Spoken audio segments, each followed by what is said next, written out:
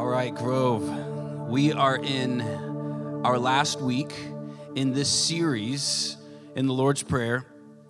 And each week what we've been doing is we've been pulling out a line of this prayer, the Lord's Prayer. And let me tell you this. The deepest and most desperate desire of the human heart is to meet with the divine. And this prayer tells us how to get there. And each week in this prayer, we're pulling out a line and we're looking at it. And each week, what's been happening is we've been asking God to do something, to reveal His glory, to bring His kingdom, to bring His will, to bring heaven down to earth, to provide for us and to forgive us. And today we ask Him to stop something from happening, to stop evil from overtaking us. And today we're going to see that life is a battle. And we're going to see where evil comes from. We're going to see where it is now, and we're going to look at what temptation is. And we're going to ask this question: is there any hope for us in this prison of sin that we keep finding ourselves in? The shame that we feel inside because of this thing inside of us that's prone to run from God. We're going to ask if there's any hope. We're going to be in Matthew 6, verses 9 through 13. The Lord's Prayer, and afterwards there'll be a Q&A, so make sure you get your question in as we go. And here's the Lord's Prayer. Jesus said, "Pray then like this: Our Father in heaven, hallowed be your name. Your kingdom come and your will be done on earth as it is in heaven. Give us this day our daily bread, and forgive us our debts as we also have forgiven our debtors. And lead us not into temptation, but deliver us from evil." First point is that life is a battle.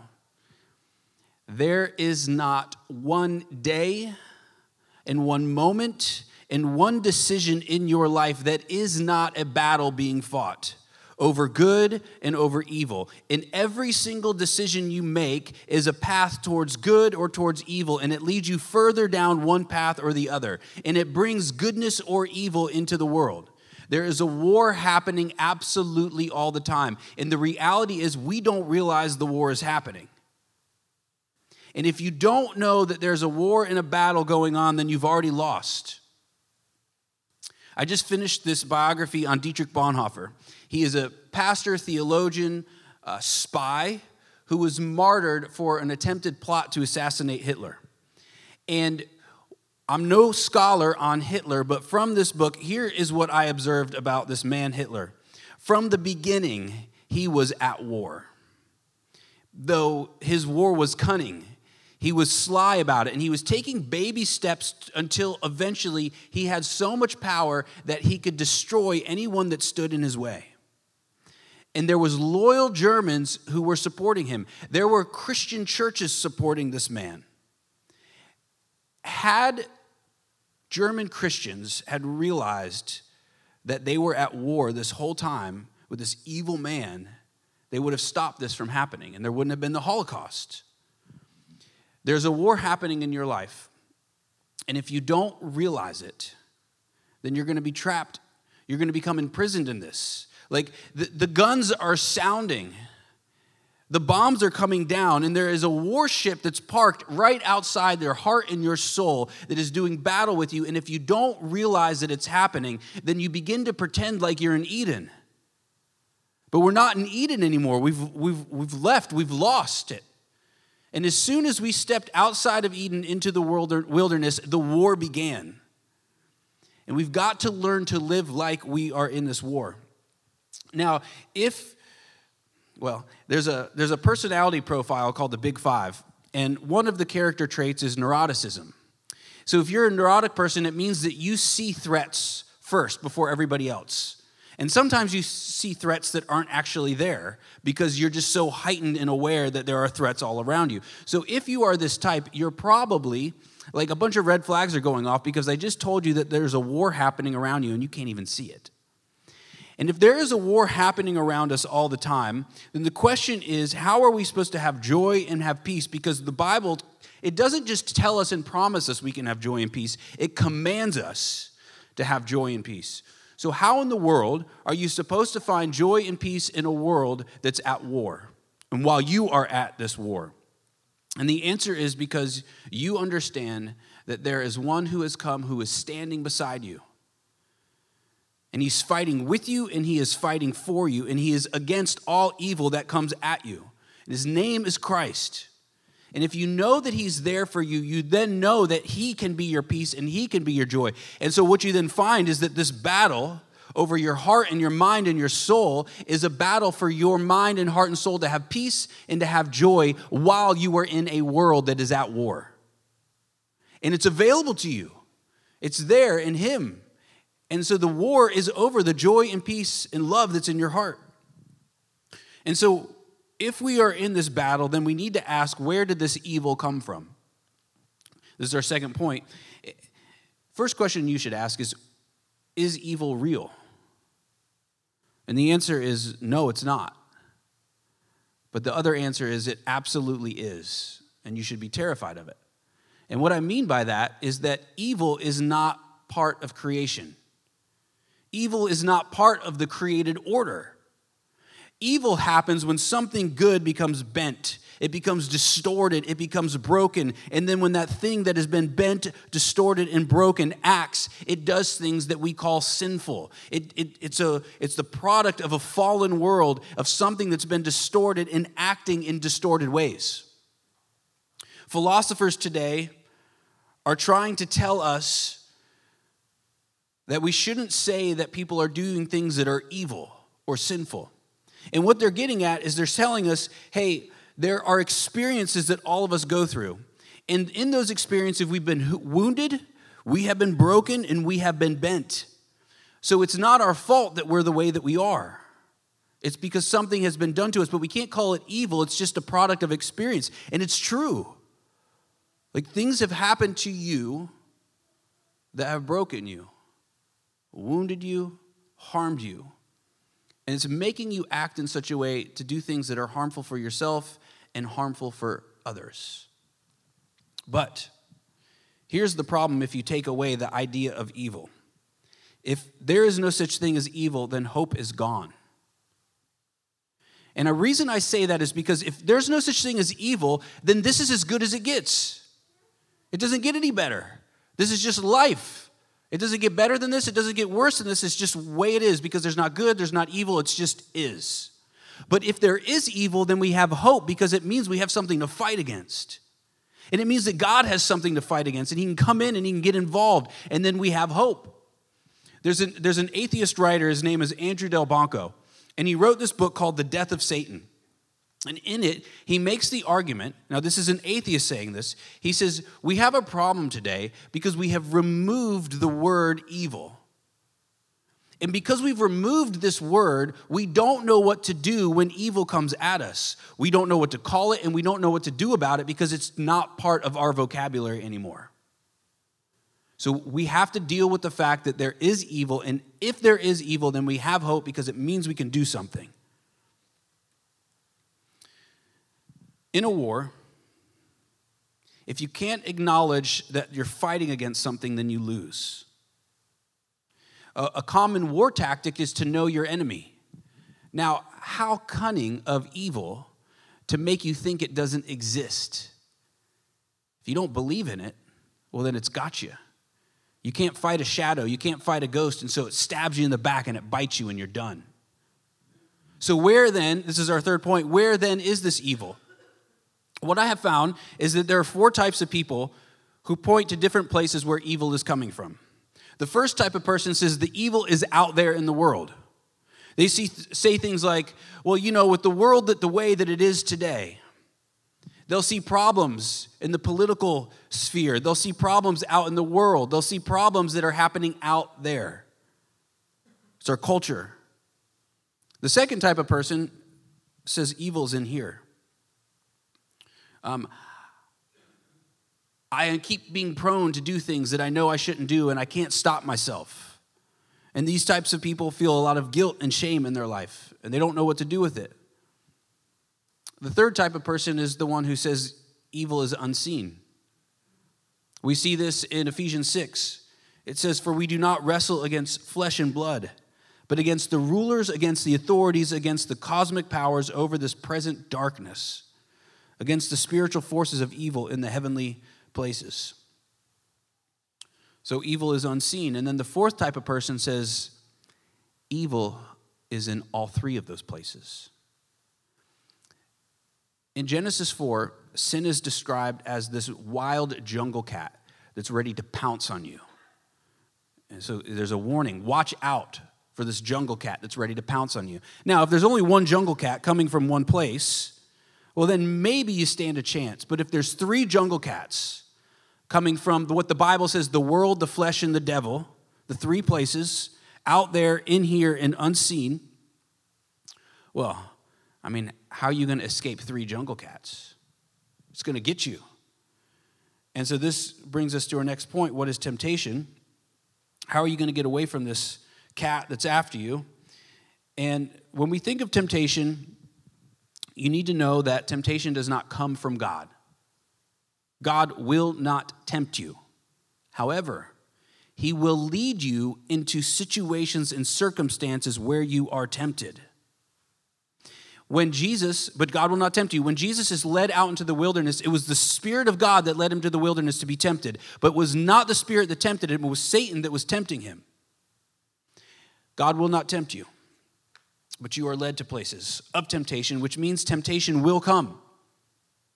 And then in the book of James, this kind of blows your mind a little bit. James says, count it all joy when you meet trials of various kinds. Now, temptation is part of those trials. So count it joy when you meet temptations of various kinds. And you say, how in the world am I supposed to think of temptation as something that I should take joy in? And the answer is because temptation will grow you if you always go to the right place.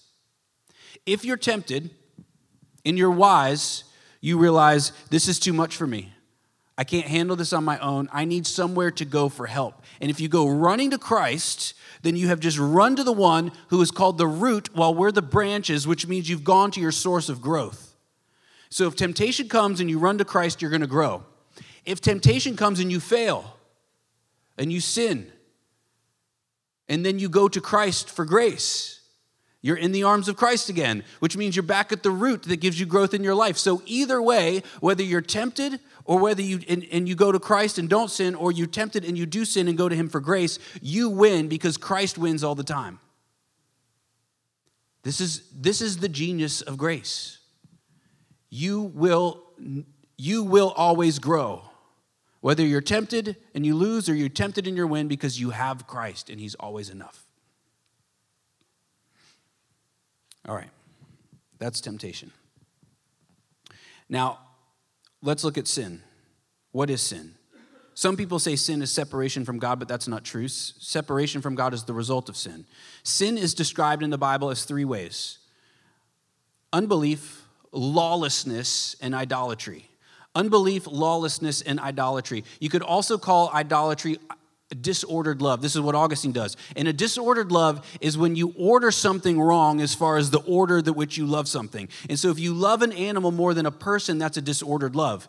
And how do you order your loves? Well, whatever is your highest love will tell you how to order the rest.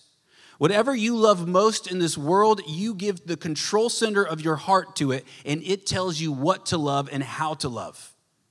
And so when we think of temptation, we think of temptation as being lured by the three things: the world, the flesh, and the devil. We're lured by the world outside. We're lured by something in us called the flesh. And we're lured by these spiritual forces. And we're lured into what? These three evils or sins: unbelief, lawlessness, and idolatry. So let's look at the three of these. First, unbelief. Every single sin has unbelief attached to it. Every time you sin, unbelief is there. And every time you have faith, you're doing something that is good. And every time that you doubt, when you begin to doubt, it's like that's the starting line. And then the finish line is unbelief. And there's different versions of this finish line, but every time you sin, there's an unbelief problem there. So the question is, how do we get off of this road of doubt? You have to go on a spiritual adventure with your friends. And you go on this spiritual adventure and you begin to engage in these Christian practices where you're reading the Bible together and you're praying together. And you're engaging this way with truth and with love, seeking truth with love.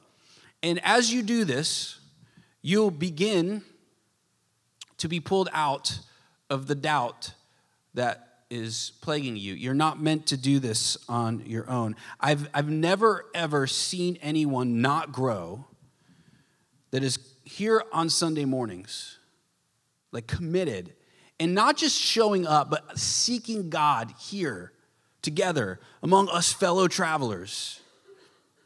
Second, they're engaged in some type of Christian friendship that's a serious Christian friendship, like, hey, we're going to meet together on a weekly basis. This is what we do in our discipleship groups. And then third, this person is engaged in bringing heaven to earth. And when you're engaged in bringing heaven to earth and something good happens, like you win a battle, you go running back on Sunday morning and you're there not just to be nourished, but you're there to celebrate as well. Now, you do all of these things, you're likely going to have growth in your life. But you've got to be vulnerable with people. You've got to get connected to people. So I made a mistake, probably I think 4 years ago. A year into starting the Grove, my oldest son got diagnosed with autoimmune encephalitis. And it's a horrible disease, and I hate it, and it has wrecked our family. And for the first year through it all, my faith was good. It was solid. And I was relying on God all the way through it. But I did something wrong. I put this date in my mind. I said, after 1 year, God's going to heal him. So 1 year came and 1 year went, and it didn't happen. And I was so mad at God. And while I'm mad at God, I'm sitting in hospitals for up to 4 days, and I'm in there in this cold hospital trying to warm my heart as I'm trying to write a sermon to give some hope here on a Sunday morning. And it was really this battle within of finding hope while I'm mad at God. And there's this line in the third movie of The Lord of the Rings where Aragorn says, I give them, he's this like kingly heroic figure, and he says, I give them hope when I have none. And I was like, that's it. That's what I'm trying to do. And what would happen is throughout the week, I'd be trying to get hope stirred up in me. And it was like God almost every Sunday came through and gave me the hope that I needed. But then Monday morning came and it was like hope got stripped from me and it was gone. And what I needed to do was tell all of you what was happening to me. But I didn't know how to do that. I didn't know how to be vulnerable with you and say, hey, I'm going to help us go running to the God of hope when I was mad at the God of hope. And I should have just talked with you about it, but I didn't know how to do that. And also, like, people don't know what to do. Like, if you're like, well, you're supposed to be the one who's taking me to God, but you're mad at God, so how can you take me to him? And so I should have just said it, but I didn't know how to do that. And we don't really know how to be vulnerable with each other. And say, like, here is where I'm at. And we need to learn how to do that, or else doubt will turn into unbelief, and it will grab us and pull us in. So the second one is lawlessness. This is the second way we sin. Lawlessness is our rebellion. And if you don't want to be lured in to sin, you have to understand how bad you really are. Because we're most vulnerable to sin when we think, I'm good, I got this. But if we will realize that we're prone to sin, we're prone to wander, then we'll guard ourselves. And part of this is like, here's the problem that we have. We all think we're the only ones who really struggle with sin. We all think we're the only one who really doesn't have it all together. And I'll tell you why that's a problem, because each and every one of us, we come in here, we walk through this life, and man, we try to really look good because we're insecure. And so we try to cover up our sin as opposed to letting God cover our sin, where then we could be honest about it, but it's terrifying, and so we cover it up. And so every single person here has these deep insecurities about their sin, but they're looking at everybody else here thinking that they've got it all together. And if someone would just be bold enough and say, hey, I'm a sinner, then what it's going to mean is everyone's going to say, oh, okay, good. Me too. I'm not alone in this. We all are prone to covet, to lust, to overeating, to drunkenness. We all are prone to lie, cheating, and stealing. We are all prone to hatred, envy, and jealousy, and it's in all of us. And all it takes is the breeze of temptation to tip you right over into it, and you're caught in this prison, and it does not feel like you can get out. This war is talked about in Proverbs 3. It says you're walking down this road, and on one side of the road is Lady Wisdom, and she has a house, and she's inviting you into it. On the other side of the road is Lady Folly, and she has a house, and she's inviting you into it. And it says the aromas of the house of Lady Folly bring you in and draw you in, the aromas of hospitality, and as soon as you get in, you're caught, and you're imprisoned, and you're done for. It's called a house of death, but it looked like a house of life. It looked like it was going to offer you something, only all it did was offer you a death. And then it says we're caught and we're stuck. We can't get out. And if you don't know you're in a war, you're going to walk right in. The third is idolatry or disordered love. Now, I need you to hear this. There is a war being fought over your love. And I want to tell you who's fighting this war. Your spouse or your significant other, your lover. When they are losing their battle, do you know what they want from you? They want you to make them the God of their life.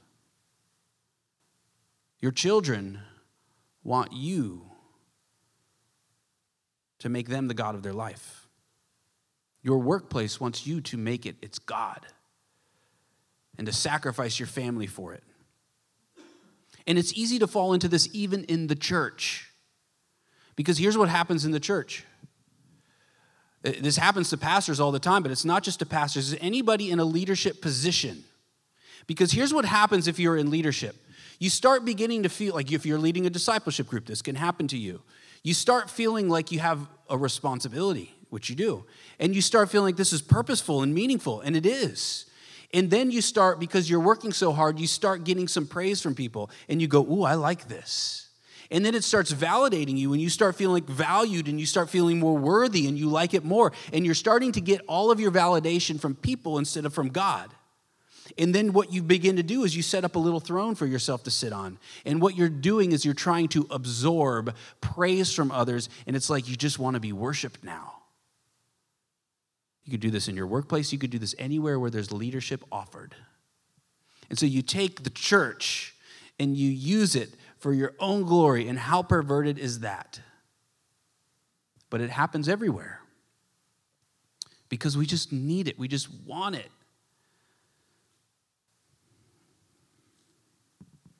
Evil seduces you in. In the book of James, he compares it to this. He says, temptation is like this bait that's been thrown out, and it's being dangled in front of you, and it's seducing you, it's luring you in, it's calling you to itself, and it starts dancing around you, and it starts driving you frantic, and you can't help it anymore, and you snatch it. And as soon as you do, you're hooked, you're reeled in, and you're stuck in this house of death.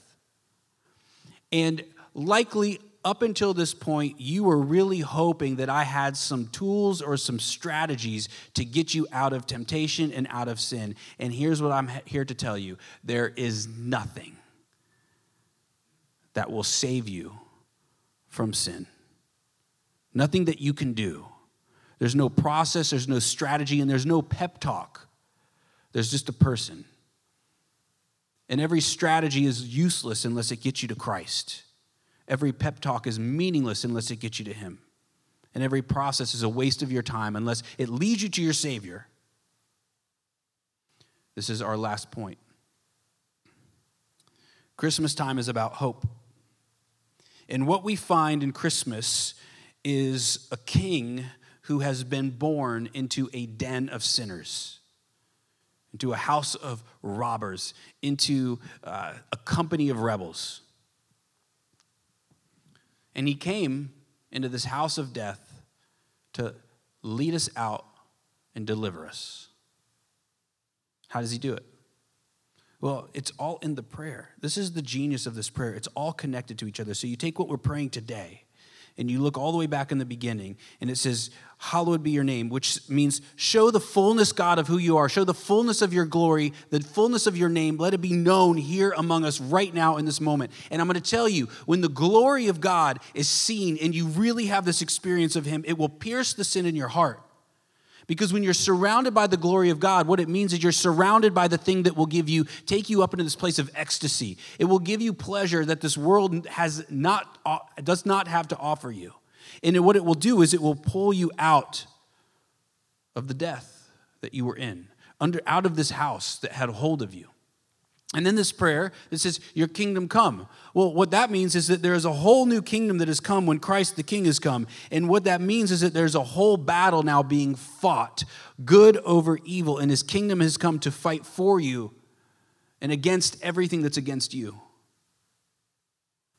he's going to win the war. And then we say, your will be done. And when we pray this prayer, part of this prayer is like, God, let yourself be faithful to the promise that you've made to us. And the promise is that he's going to deliver us. And when Jesus is there in the Garden of Gethsemane, and he's praying, he says, Father, let this cup pass from me. The cup is the cross. Let this cup pass from me, but your will be done. So he goes to the cross, and by going to the cross, he wins the war for us. The war has been fought, and the war has been won. How did that happen? Well, he entered into the house. And you know, the Lady Folly thought she won when Christ entered in. But he tricked the trickster, and he entered into death. And when Christ enters into death, the Father calls him out.